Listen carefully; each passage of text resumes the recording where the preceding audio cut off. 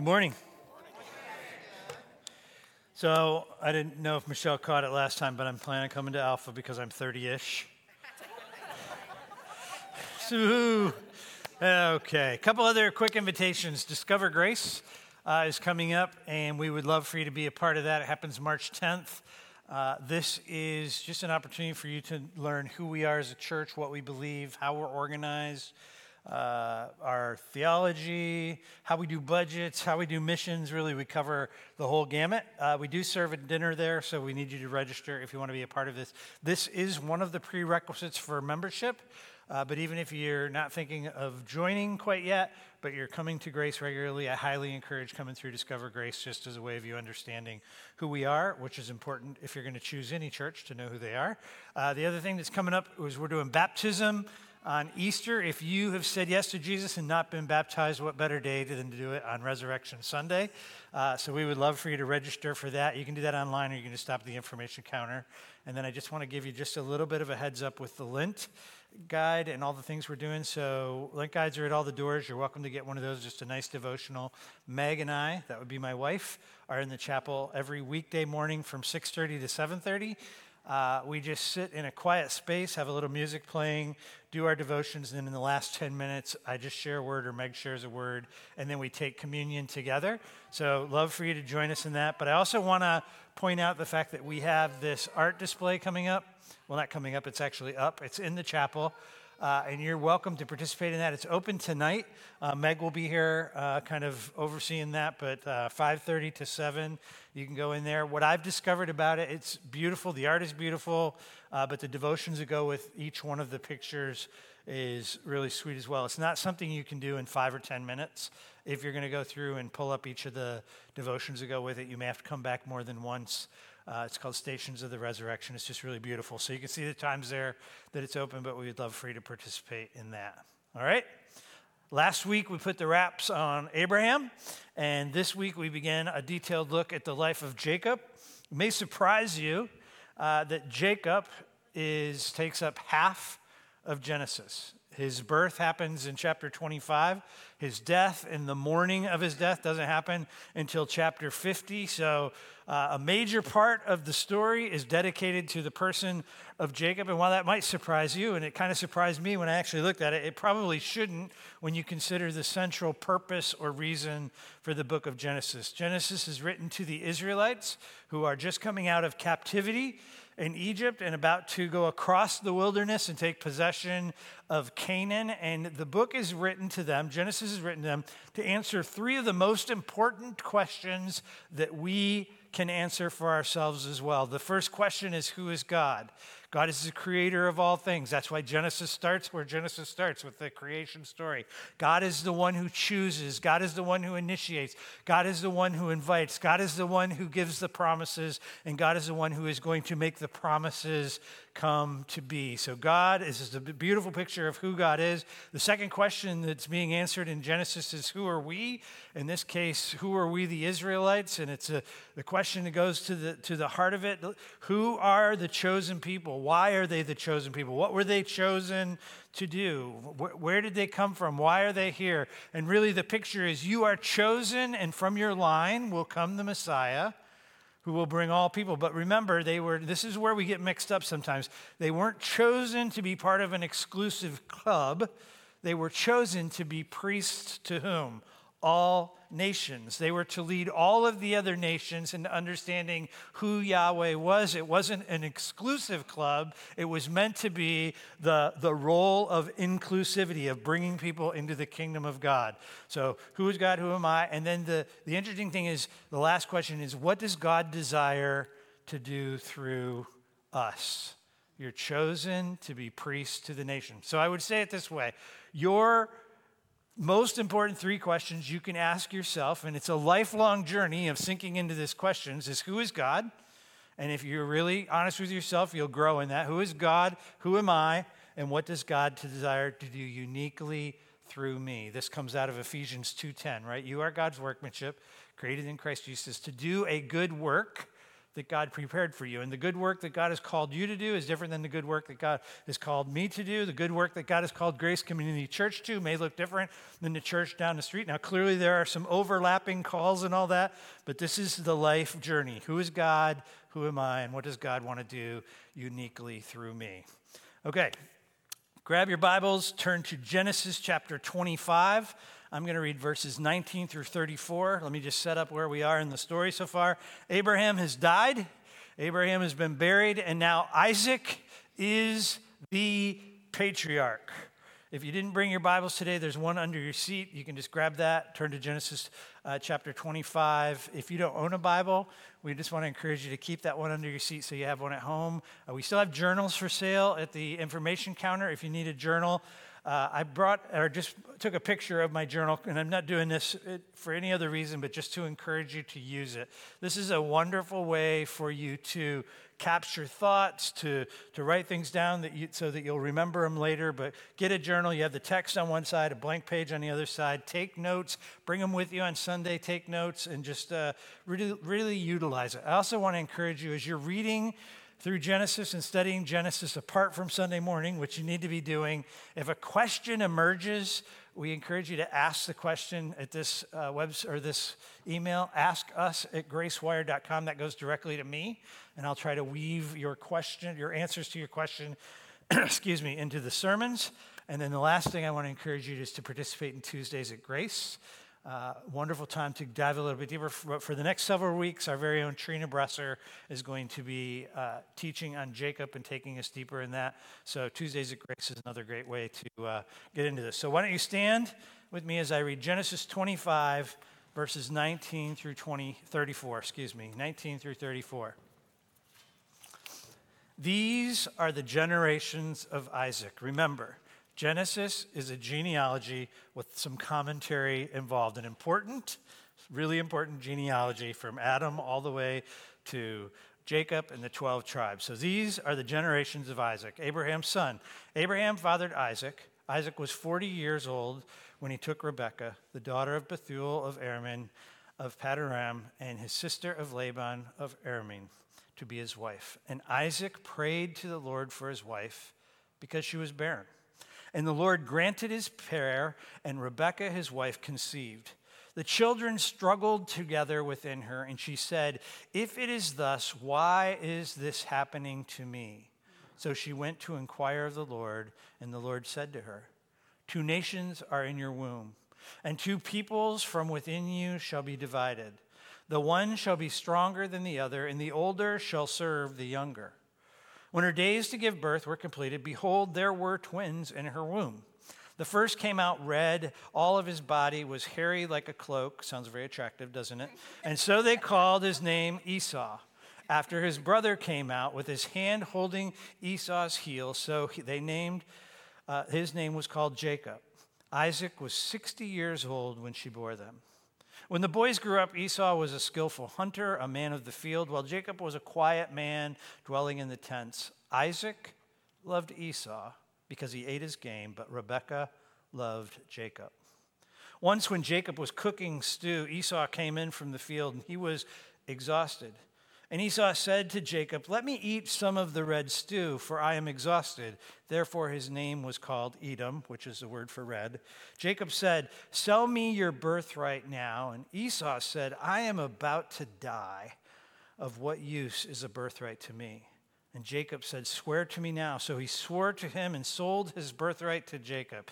Then Jacob gave Esau bread and lentil stew, and he ate and drank and rose and went away. Thus Esau despised his birthright. Let me pray for us. Lord, thank you for this peculiar story. I pray that as we walk through these opening verses of the next chapter of Genesis, that you would awaken our minds and our hearts, that you would speak truth. I pray that everyone in this room would hear a word from you. Everyone listening online would hear a word from you, that they would leave different than they came because they have encountered the living God. We thank you that you are a God who sees, that you are a God who speaks, that you are a God who knows everything about us, yet you still love us. So I pray today that you would speak. We ask this in Jesus' name. Amen. You can be seated. There is a lot for me to talk about in these 16 verses, but I've been thinking about these 16 verses of chapter 25, and in my mind, they serve as like a movie trailer, right? A movie trailer that sort of draws your attention in and piques your interest and wanting to know more. It's a trailer of what is to come. It sets up the rest of Genesis. It really sets up Exodus. And in a lot of ways, it sets up the rest of the biblical narrative. Every great and epic story has two sides that are trying to struggle to be dominant, whether it's Star Wars or Lord of the Rings or Harry Potter or even the Barbie movie. That's right, I just referenced the Barbie movie. And so it is with Jacob and Esau, right? Israel and Edom was the two nations that these men become. In this case, the tension between Jacob and Esau is a battle between good and evil. It sets up the conflict that we're going to see amongst the nations. The passage tells us that, like Abraham and Sarah, Isaac and Rebekah struggled to conceive an heir.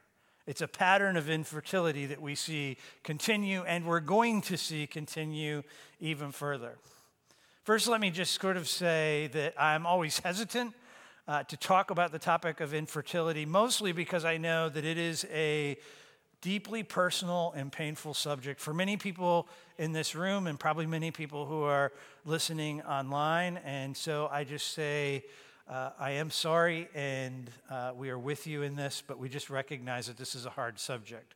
I'm also hesitant to talk about any kind of stuff around pregnancy, because anytime a man talks about pregnancy, they are already on shaky ground. But it is in the text, and I do need to preach through it, so I just ask that you be gracious with me.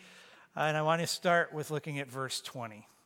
Verse 20 says, "And Isaac was 40 years old when he took Rebekah." Then we have a little explanation of who Rebekah is. Verse 21, "And Isaac prayed to the Lord his wife because she was barren, and the Lord granted his prayer, and Rebekah his wife conceived." Now this all seems very matter of fact, right? Rebekah struggles to conceive, right? Isaac prays, Rebekah conceives. Voila, everything is great. But when you look down to verse 26, the story is a little different than we might first notice. In verse 26, it says, "Isaac was 60 years old when she bore them. Married at 40, babies at 60. That means there was 20 years of struggle, 20 years of unanswered prayer, 20 years of persistence, 20 years of faith, 20 years of persevering in the promise of God. In this case, Isaac does not follow in his father's footsteps. He doesn't take matters into his own hands. He doesn't take a maidservant. Isaac has learned something maybe along the way by watching his father Abraham, but he waits on God. He remains faithful to God. He remains faithful to Rebekah. He remains monogamous, even though I'm sure it was incredibly difficult and painful. Isaac waits and trusts that if God has made the promise of an heir, then God is going to be faithful to bring about an heir. Now here's where I'm a little bit on shaky ground. I'm going to talk about the cultural and personal difficulties associated with infertility in the ancient world. And I just want you to hear this. By talking about how it was in the ancient world, I am in no way implying that this is not a painful or difficult subject in the modern era as well. So just bear with me in this. So in the ancient culture, marriage was seen much more contractual than we would see it today. It wasn't about romance. It wasn't about attraction. It wasn't about dating. There was no dating sites. You didn't have this opportunity to test the waters and see who you really loved the most before you got married. It was very much a contractual relationship between families, usually for the purpose of what is going to prosper the two families in this union. Right? So it's very much contractual. And I was talking about this with Stacy Lemansky. She said, you need to talk about the fact that it became contractual, but it was supposed to be a covenant. That God's intention for marriage was that it would be a lifelong covenant relationship between one man and one woman. right? It was a covenant, not a contract. But in the ancient world, it quickly became contractual. What is best for the family? It was based on how the families could prosper, what would bring about economic prospering for the family. The problem was, if the woman was barren, right, then she, in essence, would not be able to fulfill the contractual or familial obligations. The family line ended. It was interesting, and again, talking about this with Stacy, she said that there are still cultures, she actually served overseas in one of those cultures, where if the woman couldn't produce an heir, the man was allowed to divorce her and or marry a second woman who could then give him an heir. So even though we're talking about ancient culture, it still exists in other cultures around the globe. It's also important to see that in the ancient world, being a wife and a mother was really the only opportunity for recognition or prestige. If you couldn't fulfill your obligation to give your husband a son, you were seen as a failure. Having children was a way of producing economic stability, right? These boys that were born became the very people that carried on the family business. Right? So there was an economic part to it. These are the ones that would care for you when you got old. These are the ones that would bury you and give you a proper funeral when you died. So there's all kinds of reasons. This whole idea of be fruitful and multiply became paramount, and procreation was the single most important element of the marriage in the ancient culture. And not being able to produce an heir was a monumental identity crisis, and unfortunately, the weight of the crisis fell on the shoulders of the woman. The other thing we need to recognize is the ancient cultures were karma-driven. Now, they didn't know the word karma, they didn't use the word karma, but you know what I mean by karma. You get what you deserve. Anything bad happens to you, it's because you did bad in the world. That really is the ancient culture. We even see it in the New Testament. That's what people believe. So the belief system was, if you were poor, if you were a slave, if you were sick, if you were barren, it was because you sinned, or your parents sinned, or maybe even your ancestors sinned, but it was punishment for something you or your ancestors did. So in this case, the infertility, the inability to conceive was a 20-year, just think about it, a 20-year crisis, 20 years of struggling, 20 years of deep insecurity, 20 years of shame, 20 years of feeling like a failure. But what I love about the story is it says Isaac persisted in prayer. He doesn't take matters into his own hands, and he waits on God. He actually makes the only wise choice. He waits and he prays. I had a fascinating conversation with Trina Bresser, I think it was about 2 weeks ago, and she began to just talk about this reoccurring problem or struggle with barrenness that happens amongst the patriarchs. We're going to see it again as we continue our story, but it begs this question, why? And I don't know that we know all of the reasons why, but I do think there are some very clear applications for us from this story. And the first and foremost is that God's promises are rock solid. If God has promised you something, He will see it through. Now, here's the deal. It's not always, actually, it is seldom happens in the timeline that we want it to. But God's promises can be counted on. God's promises are rock solid, and it's an issue of faith. Having faith that God is going to do what God said He was going to do, and waiting on the promise of God. So God's promises are rock solid. And the second is that character is forged in the waiting. Our character is formed when we learn to pray through the season of waiting, interceding and staying connected to God, even in the midst of the pain of waiting. We see this over and over in the biblical narrative. Think about King David. He was just a young boy when Samuel anointed him the next king. He waited decades to become king, right? And he even had opportunities, multiple opportunities, to take matters into his own hands and just become king. But he didn't do it. Why? Because he was waiting on God to bring about the promises of God. And in that season of waiting, God is shaping and forming David's character so that he can carry the weight of the ministry and the weight of the promise that God has given him.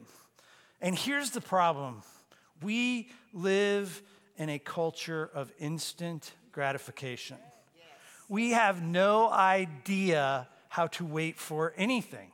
It's funny, I was talking about this in the first service and between the services. Somebody much younger than me is like, young people don't even want to read things. They just want to watch a short video for it. Like everything has gotten faster and quicker. And I was like, man, we have no idea how to wait. And the thing is, there is fallout. Now listen to me, church. There is fallout when we refuse to wait for the things of God. More of that will come in a few minutes. So, God's promises are rock solid. Character is formed in the waiting. And this is the phrase that you need to hold on to. It is always easier to know what God wants than when he will do it. The what is often clear, and the when, not so much. Think about Abraham. God promises Abraham an heir. There's no question of what the what is. What is it that you promised me, God? I've promised you an heir. But when it takes too long, when it's too difficult, what does Abraham do? He takes matters into his own hands. He takes a maidservant, and he has a child. Think about with Moses. There is no question that God placed this idea of injustice in Moses' heart, and Moses sees the Egyptian guard, and he kills the Egyptian guard. He takes matters into his own hands. Instead of waiting on God, he takes matters into his own hands, and chaos ensues. The list goes on. Think about King Saul. He's told, I want you to wait, and Samuel says, wait till I show up, and I will offer the sacrifice. But in his impatience, he can't wait, so he offers the sacrifice. When Samuel shows up, he says, if you'd have just waited, I would have established your kingdom forever, but you were impatient. You couldn't wait for what I told you to wait for, and chaos ensues. And that's what I want you to see. When we refuse to wait on God, chaos always ensues. When you refuse to wait on God, chaos always ensues. As hard as it is, as difficult as it is, there is good that comes in the waiting. Isaiah the prophet wrote that those who wait on the Lord, God renews their strength. For those who wait on the Lord, they run and they don't grow weary. For those who wait on the Lord, they mount up on wings like eagle. There is a promise for us even in the waiting. And waiting is hard, but waiting is where we learn to run the race that God set before us. It's where our character is formed so that we're able to carry the promise of God. Back to the story. So Trina asks the question, why infertility? God wants to make it clear that he is the one who fulfills the promise. Listen, this is very important. Listen to what I'm about to say. Every conception and every baby is a miracle. Every conception, every baby is a miracle. But I'm not sure we always see it that way. And I'm not sure the patriarchs would have seen it that way. If Abraham had married Sarah and they had went back to post-wedding and had their fun, and 9 months later a baby showed up, I'm not sure they would have seen the baby as the miracle that they see when they were both past the age of being able to conceive a child, and God gives them a baby, and that's the miracle of miracles in Abraham's life. If you were to have a conversation with Abraham now and say, what's the biggest miracle in your life? Sarah and him would both say it was Isaac. Right? There's something about it. Now, I want to say it again. Every conception, every baby is a miracle. I'm just not sure we see it the same way. If you have friends that have struggled with infertility and at some point God has blessed them with a baby, they talk about the baby differently. They say, this baby is a gift from God. This baby is a miracle. Sometimes even saying, this baby represents the biggest miracle of our lives. Sometimes against the recommendation or the medical community says it can't happen, yet God does it. There's something about that. It also points to the Messiah, a pretty miracle birth, right? There's this theme of miracle births that we see throughout the baby, but this idea of infertility really is a way of saying, I love the way Trina said it. She said, the promised heir is God's promise, and they, the patriarchs, needed to see that only God could make the promise come true. It's easy just to think, well, it's nature. We just do what we do, and voila. Isaac waits. And while he waits, the passage says he prays. The word means entreats. It means he pleads with God. Listen, church, for 20 long, hard years, Isaac pleads with God for his wife. Sometimes we need to just keep praying. Right? Sometimes we need to say, and maybe this is part of your journey. Maybe infertility is part of it. My invitation to you is don't give up. Don't give up praying. Don't give up asking. Come back to the table over and over. There is something about persistence in prayer. Look at verse 22. We'll keep the story moving here. It says, the children struggled together within her. And I kind of find it a little bit humorous that it reads that way because it seems rather normal. I mean, twins are going to take up a lot of space.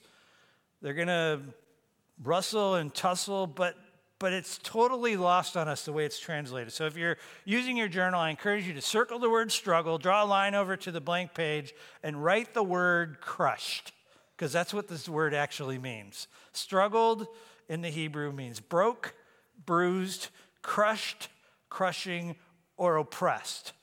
A little bit more dramatic than, the babies were struggling inside of her.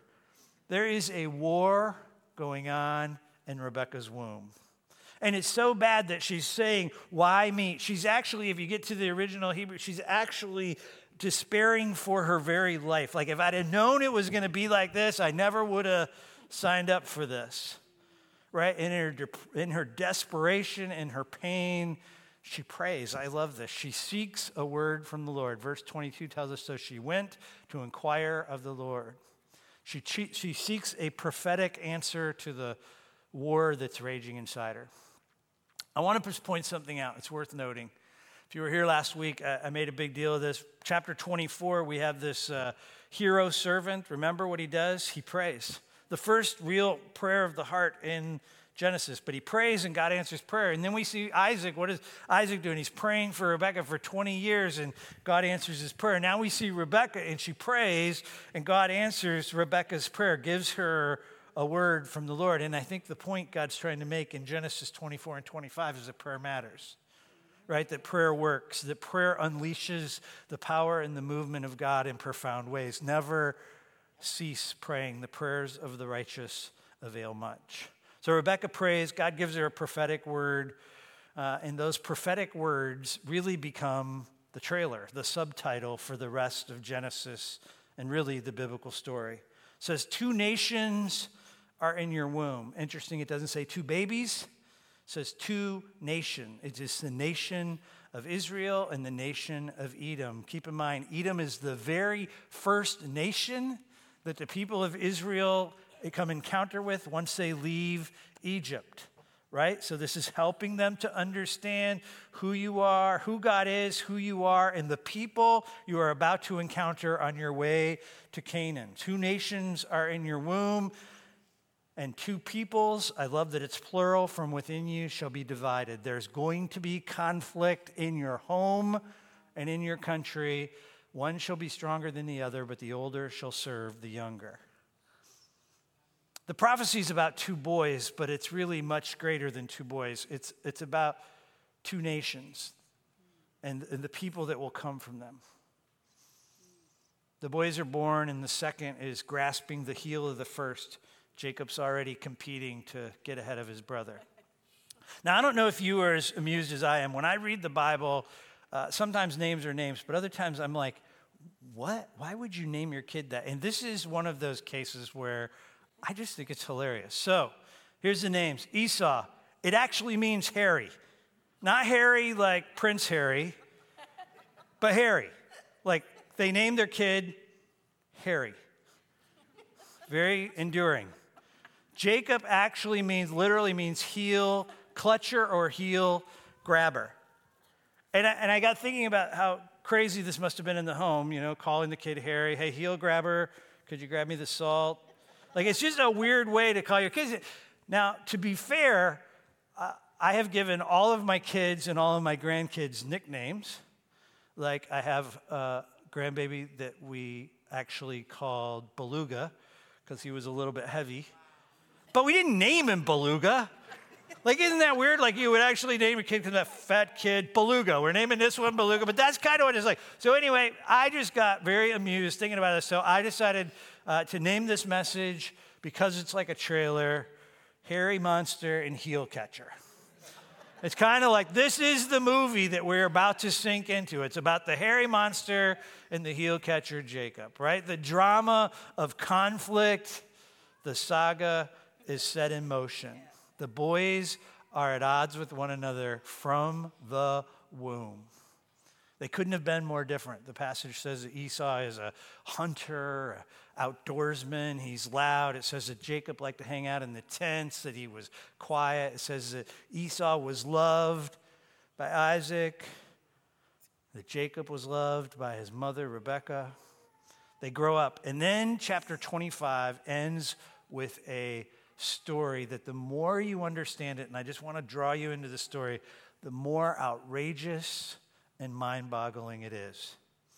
So Esau comes in from a stretch in the wilderness. We're not sure what he was doing. My guess is he was hunting. My guess is that he was not successful hunting, because he comes in, he's hungry, he's tired. And here's a note. This is, just write this in your margins. Never make important decisions when you're tired and hungry. Just a word to the wise. But he's tired, he's hungry, he comes in. Jacob's in the cooking tent, and he's preparing red stew. And Esau is emotional, and he's dramatic, and he says, give me some of your stew. He's exhausted, right? Jacob sees his emotion, he sees his drama, he sees his exhaustion, and he makes a ridiculous offer. My stew for your birthright. Now, maybe that doesn't sound like a big deal, but let's just talk about birthright for a minute. The birthright in this case, because there was two sons, probably meant that Esau's had a right to 2/3 of everything that Isaac had, and Jacob would get 1/3. Now, we know they were very wealthy. Abraham was super successful. All of that went to Isaac. So we're talking about a lot of moolah, right? This is a big deal. You are forfeiting a lot of stuff, a lot of camels, a lot of goats, whatever constituted wealth in that day, lots of cool jewelry, right? All of that. You're only going to get 1/3 now, and your brother Jacob's going to get 2/3. So there was the money part of it, but there was also this idea that the firstborn, the one that had the birthright, became the patriarch when the patriarch died, right? So all of the other siblings came under the leadership and were subordinate to the one who held the birthright, right? But there's also this promise.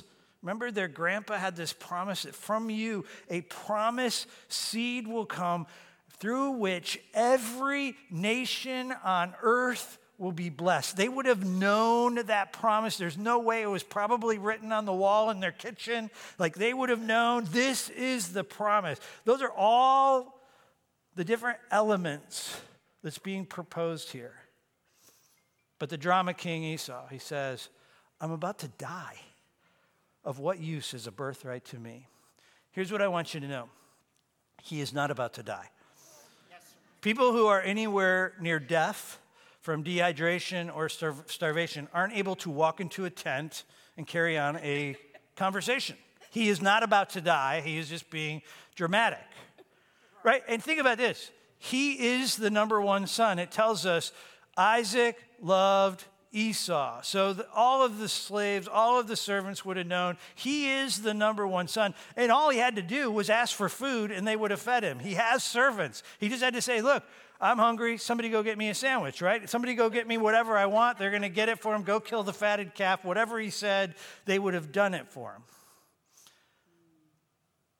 But he's impatient. He fails to recognize the value of what he has. It's interesting that Hebrews 12 restates what the end of chapter 25 says. Esau was foolish because he despised his birthright. He did not see the value.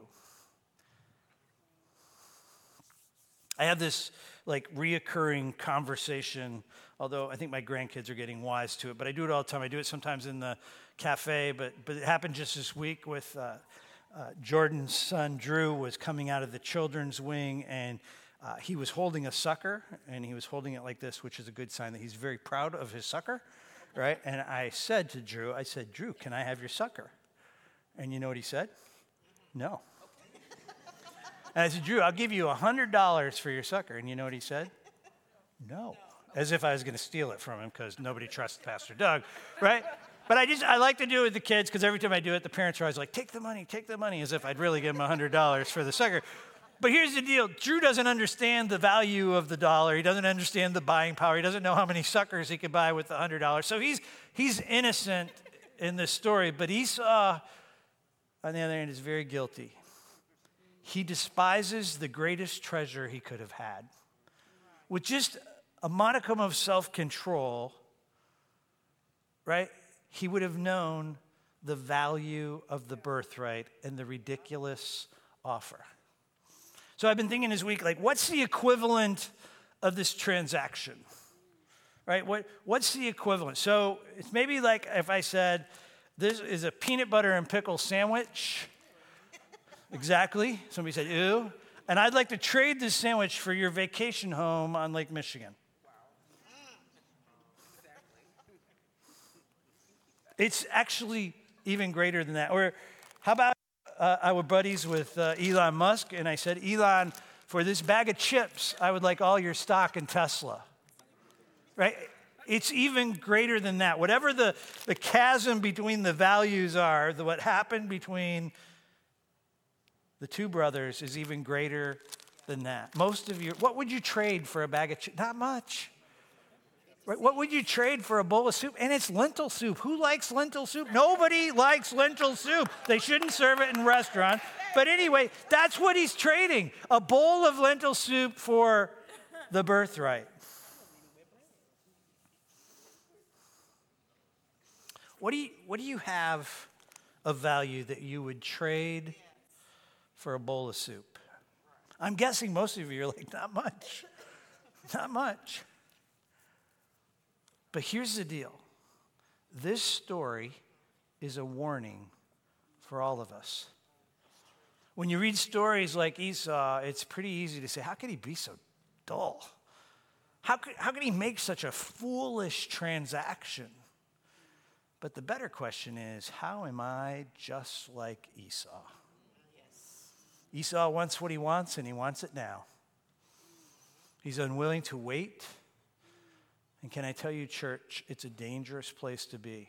Yes, it is. And unfortunately, if we're honest, we find ourselves more often than we like to admit. We are all guilty of clinging to worthless idols.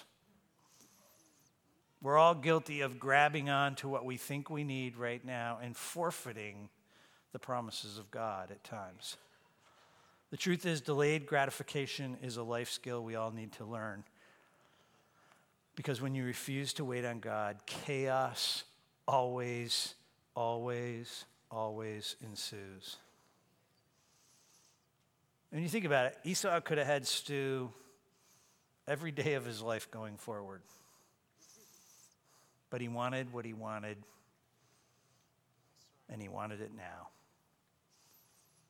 I was thinking about this passage and trying to teach this, and I just kept coming back to this moment where it's just so much passion in what Jesus says. But Jesus is talking to the people, the Israelites, who forfeited the promise. And Jesus says, if you, even you, had only known this day what would bring you peace, if you only knew the value of the promise, if you only knew all that I'm offering, if you only knew everything that we have in our relationship with Jesus, if you only knew, you wouldn't trade it for a sandwich.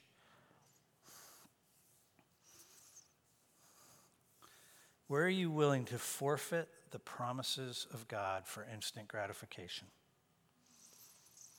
If you're a student, Where are you willing to forfeit the promise of God for instant gratification? Maybe you're single and struggling in your singleness. Where are you willing to forfeit the promises of God? Maybe you're married. Maybe you're just starting your family. Maybe your house is full of children. Maybe you're an empty nester. Where are you willing to forfeit the promises of God for instant gratification? We all face different challenges.